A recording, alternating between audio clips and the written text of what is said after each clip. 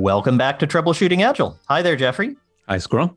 So we're at KitCon, the Continuous Integration and Testing Conference, but it looks strangely like my kitchen. That's right.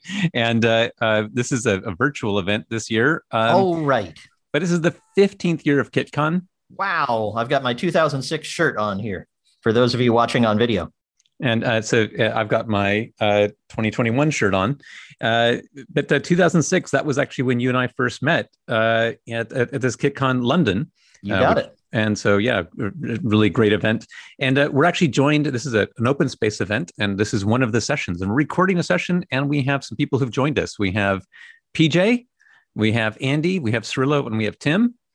Thank you everyone for joining. And we're going to do a special Troubleshooting Agile where we take questions from the audience. And other people may drop in, or these guys may drop out. That's what the glory of an Open Spaces conference is. So don't be offended or confused, dear listener, if suddenly a voice appears from nowhere and it's not one of the ones that we just listed. Right. And the first topic we're going to start with today was a topic that PJ brought up.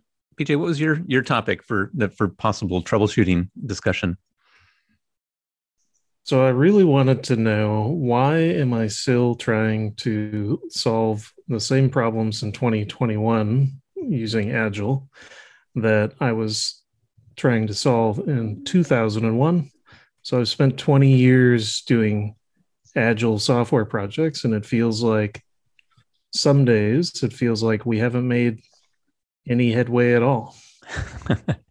I totally understand. That's a great topic. And PJ, by the way, is someone who is the co-organizer and co-founder of KitCon, the conference. And PJ and our interaction goes back to 2001 on the cruise control project, where PJ created the project and I was a relatively early adopter. And for the people who don't know what cruise control is, it was one of the earliest CI tools, continuous integration tools, way back when. Kids these days has never even heard of cruise control. Jenkins and Cloud. Whatever. Yeah. Get off my lawn. That's right. So, but so this group here. Andy was also at the first KitCon of 2006. So really, you were a relative latecomer. Was it 2008? Was your first one? It was Brussels, I think 2007. Oh, 2007. Okay. So yeah, only 14 years at KitCon. So Tim is maybe the newest.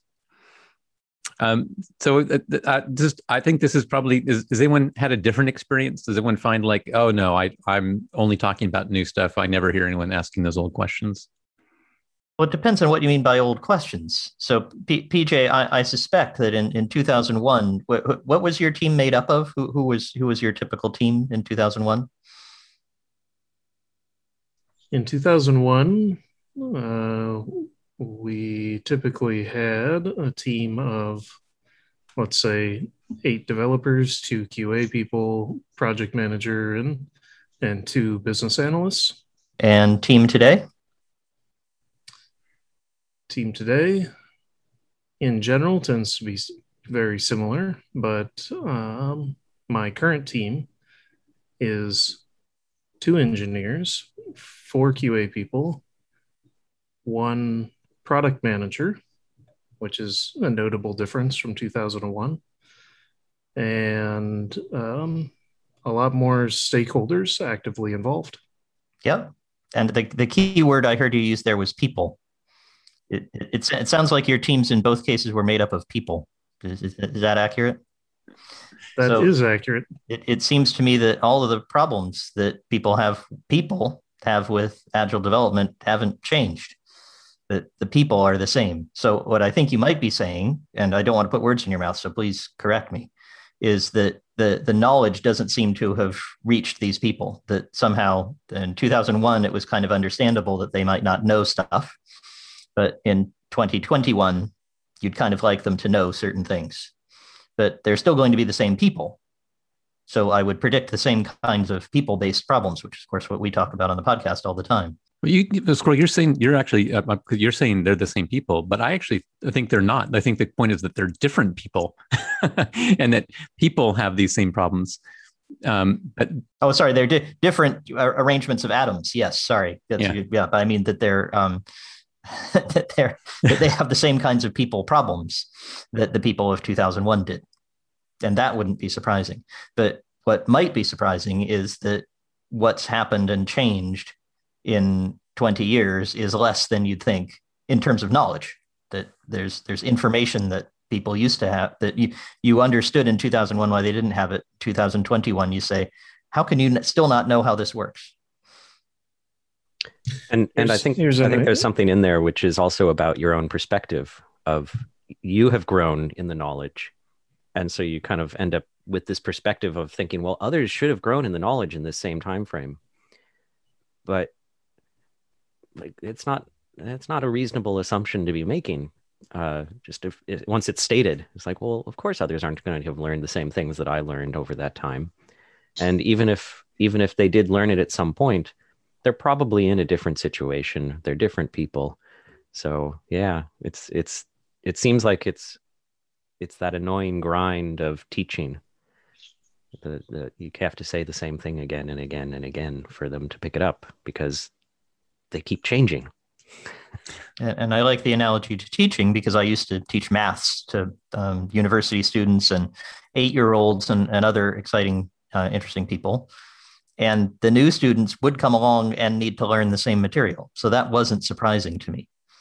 But in 20 years, I might hope that people earlier in the learning process, earlier in their schooling, might have learned something that was different, and that would be helpful to me. So I have some empathy for why we might say things like, gosh, why don't they know about X?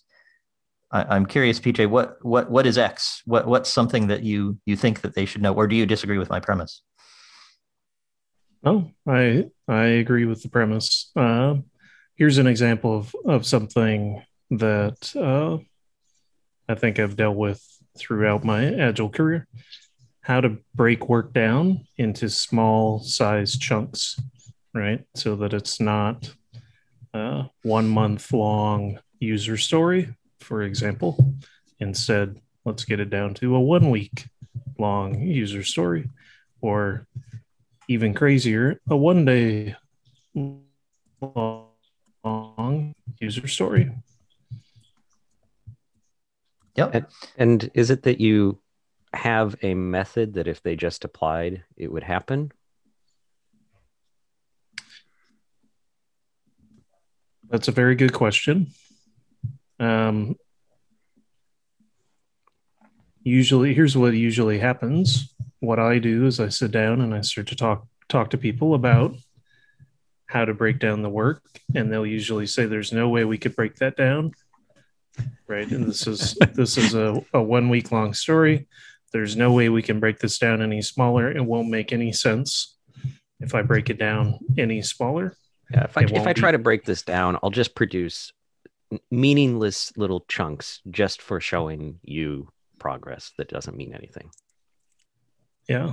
So I'll go through that process over and over and over again. So that's why it does feel like I don't mean this at all pejoratively, but it does feel like that, fifth grade teacher. My grandmother was a fifth grade teacher, and she would talk about the monotony of every year at the beginning of the year. She was starting over from scratch with everything that she taught the previous year. So in some ways, it's nice that every time I join a project, it's because a team wants to do Agile.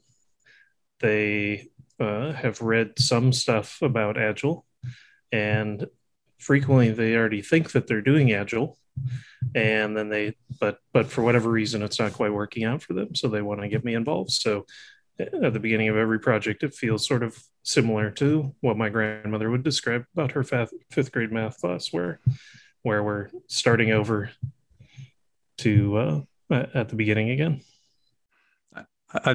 I'd like to just sort of say, have a bit of a maths view of this, because I think part of what we're saying here, we're observing, and I think actually what you're describing, PJ, the example of kindergarten fits very well. And I don't mean kindergarten in the sense of like these people are children, but rather that they're new to it. And I think there's two reasons for that. One is at the time we started, it was about the time Andreessen's quote came out, "Software is eating the world."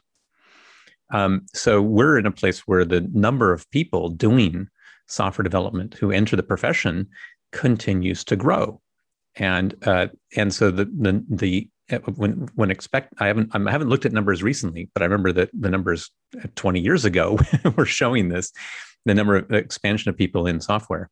So what would that mean? It would mean that the average years of experience of a software developer are shrinking, that the industry is becoming more novice on average.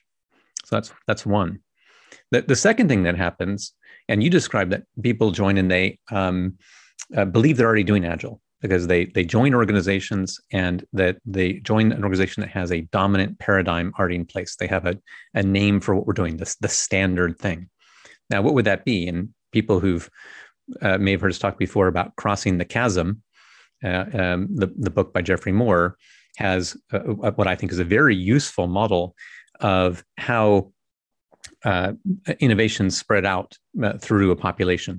He's building upon earlier work about the diffusion of innovation, but he adds this chasm, and he breaks down segments of the population into early adopters or visionaries. Actually, first you have innovators, and then early adopters, and then this chasm that separates the early adopters from everyone else. And then you have the early majority, late majority, and laggards. And what has always been impressive to me about this model is it says that each of these groups have a different reason to change. They have a different reason, different motivation to adopt new techniques. And since 2006, since we started this KitCon, because we had the same conversations kind of in 2006, we're saying, look, we've been doing CI and testing since 2001. At the time that we were doing it, no one knew how to do continuous integration, at scale. We were figuring out together. We were doing what I'm trying to think of the person's name here, IT risk manager, Chris Matz. He described as a community a community of needs, that we needed to solve this. And so you had the people here who were trying to figure stuff out. We were all early adopters. We were driven by what would be better. And so you had this community of needs that were inventing things. It was only later that you then, as Agile practices cross the chasm into the mainstream, that you have people who are adopting it for different reasons. And I think when I hear your description, PJ, part of what you're saying is, why don't people know the stuff that was figured out and written down? Haven't they read the books? And I think for me, that's a very natural response, because everyone at KitCon, like our tribe of people, the people who are here on a Saturday morning in pandemic time saying, sure, I'll sign up for another 8 hours of Zoom calls. We're a self-selected group who are like, we care about better. We want to talk to other people about better. And, if there's better ways of doing things, we're going to go seek it out. We'll have read the book. And it's baffling. Like, why aren't other people doing the same? Because it seems like the right thing to do if you want to be better. And to me, this is the model that explains it. Well, other people are motivated differently. And so we have this combination of new people entering, and they're entering into mainstream organizations that adopted Agile, but for different reasons. Like, they didn't want to be left behind. Like, Agile, this is the early majority. Agile was the trend. And so they adopted it because like everyone else was, or it became the standard. And that's where we're today. Agile is now the standard. So you have SAFe and you have less and scaled, all this scaled Agile stuff. Every company says, of course, we're Agile. That's the standard. So you have these new people entering to groups that adopted Agile for sort of checkbox reasons. Of course, they don't know. Of course, they don't know. And it's all also a matter of responsibility you're willing to take and ownership you get. Because I think in the beginning, the people that started with doing Agile, they were just in a small team inventing it themselves and finding out that it was really working. And the boundaries was your connection to the business, for instance. You were often working in a bubble doing Agile software development, and the company wasn't Agile at all. And now companies try to be Agile in a broader sense, but it's very much a mechanism. And the teams that are working really well are often small teams that have a lot of influence in the process or in the product as well, and they get ownership to create something. So it's often, I think it's often the ownership that makes it work. Because if you're in a company where there's management telling you to create some product that you're not really inspired by, and that's still most of the industry, right? People doing work because they get paid by a company, and you're not creating really inspiring stuff. You're just doing your work as good as you can do it. And the teams that work are the teams that are inspired by the stuff they're making because they really like the product they're building, for instance. There's some really interesting claims that you have in there, Cirillo, about what you're really describing there are teams that are engaged, and I think you're describing some of the things that lead to people being engaged. There are other reasons, but that gets us beyond the PJ's question. But I think you're right, which is that essentially those engaged teams are the ones who care enough about their mission that they end up acting like the early adopters. They because they're engaged, they're motivated to solve the problem, and that means they're willing to change. They're willing to look out and seek out better ways of doing things. So I think that's my connection there. You need that inspired environment in order to thrive, right? That's right, and then hopefully, and this is to me like what do we hope to do with the Troubleshooting Agile podcast is to acknowledge the fact that that there will always be new people coming out. There's people who, for one reason or another, will be seeking better ways. And these are the people who will end up finding out about conferences like this or podcasts like this. So the Troubleshooting Agile audience will be among those self-selected people who are saying, gosh, there's got to be a better way. And we can only help the willing, the curious. I remember Alistair Cockburn described, this is many, many years ago. People don't know Alistair Cockburn is one of the signatories of the Agile Manifesto. We should probably put a link to in the show notes around this. We'll also put one to Crossing the Chasm, even though I'm sure we've shared that in the past. I got it all covered. Keep going, Jeff. Fantastic. So Alistair Cockburn described that he had someone who engaged him to come and check out their shop and say, can you help me make this team better? And, he walked around, and after the first day, he told the person, he goes, no, I don't think I can. And he was, well, why not? He says, they don't seem curious. I just walked around and I looked what was on people's whiteboards, and I looked on the desks. And this is like in the either late 90s, early 2000s. And he said, there's no books, there's no magazines. These people aren't putting discretionary effort in to learn. And without that sort of curiosity, I don't think that it's going to be possible to improve. Now, I'll be curious if I were to maybe I'll tweet at Alistair later today and ask him if he's seen any, if he'd have a different view today. But anyway, so coming back, I think wrapping up, PJ, is a great question. That's my kind of our take on, or at least my take on why we are teaching the same things, talking about the same things 5, 10, 15, 20 years later. And let me close on a positive note. Would that be okay, Jeffrey? Oh, absolutely. So when I taught, and I was like your I think it was your mother or your grandmother, you said, PJ? Yeah, my grandmom. Grandmom, yep. So I would have people come in again with the same kinds of questions and problems and puzzles, and they hadn't been taught even basic algebra in high school. And so I was having to teach them some things that I thought it would have been great if they'd known. And I saw that as a great challenge. I saw that as a great fun thing that I got to, it was a privilege to get to teach them and to get better at it. And I developed things that I thought were fun, and I really enjoyed that. I can certainly understand why some people might not. And those people probably shouldn't become teachers of calculus to business students. That would not be a good career choice if you were not excited about teaching the same material again and learning how to do it better. But it would also be really good as a business model, which is what it's turned out to be for me. So I've often said that as soon as people figure out how not to screw up their technology teams, I will be out of a job, and that I'm not spending a lot of time worrying about that. So that's the way I think about it, is that it's a positive thing that I get to keep teaching people and that I get to learn how to do it better. I don't know if you see it that way, PJ. maybe we should give you the last word on this topic. There are lots of mornings I wake up and I think that I am blessed to be able to talk about how to break down stories from 2-week stories down to 1-day stories, because it's actually quite fun to do that. So although I may complain that we've spent 20 years solving the same problems over and over again, I still have lots of fun. And I think we'd be sad if we didn't get to do that, but at least I would. Okay. We'd love to hear from our listeners. What's your experience? Do you find yourself teaching the same things that you did a year ago, 5 years ago, 10 years ago? Or do you feel differently? Do you think things have moved on and actually you're seeing very different discussions and different conversations? Love to hear about that. And, so you can get back to us either through our website, where you can sign up for our newsletter, or, hit us on Twitter. Love to hear your views. Conversationaltransformation.com. Excellent.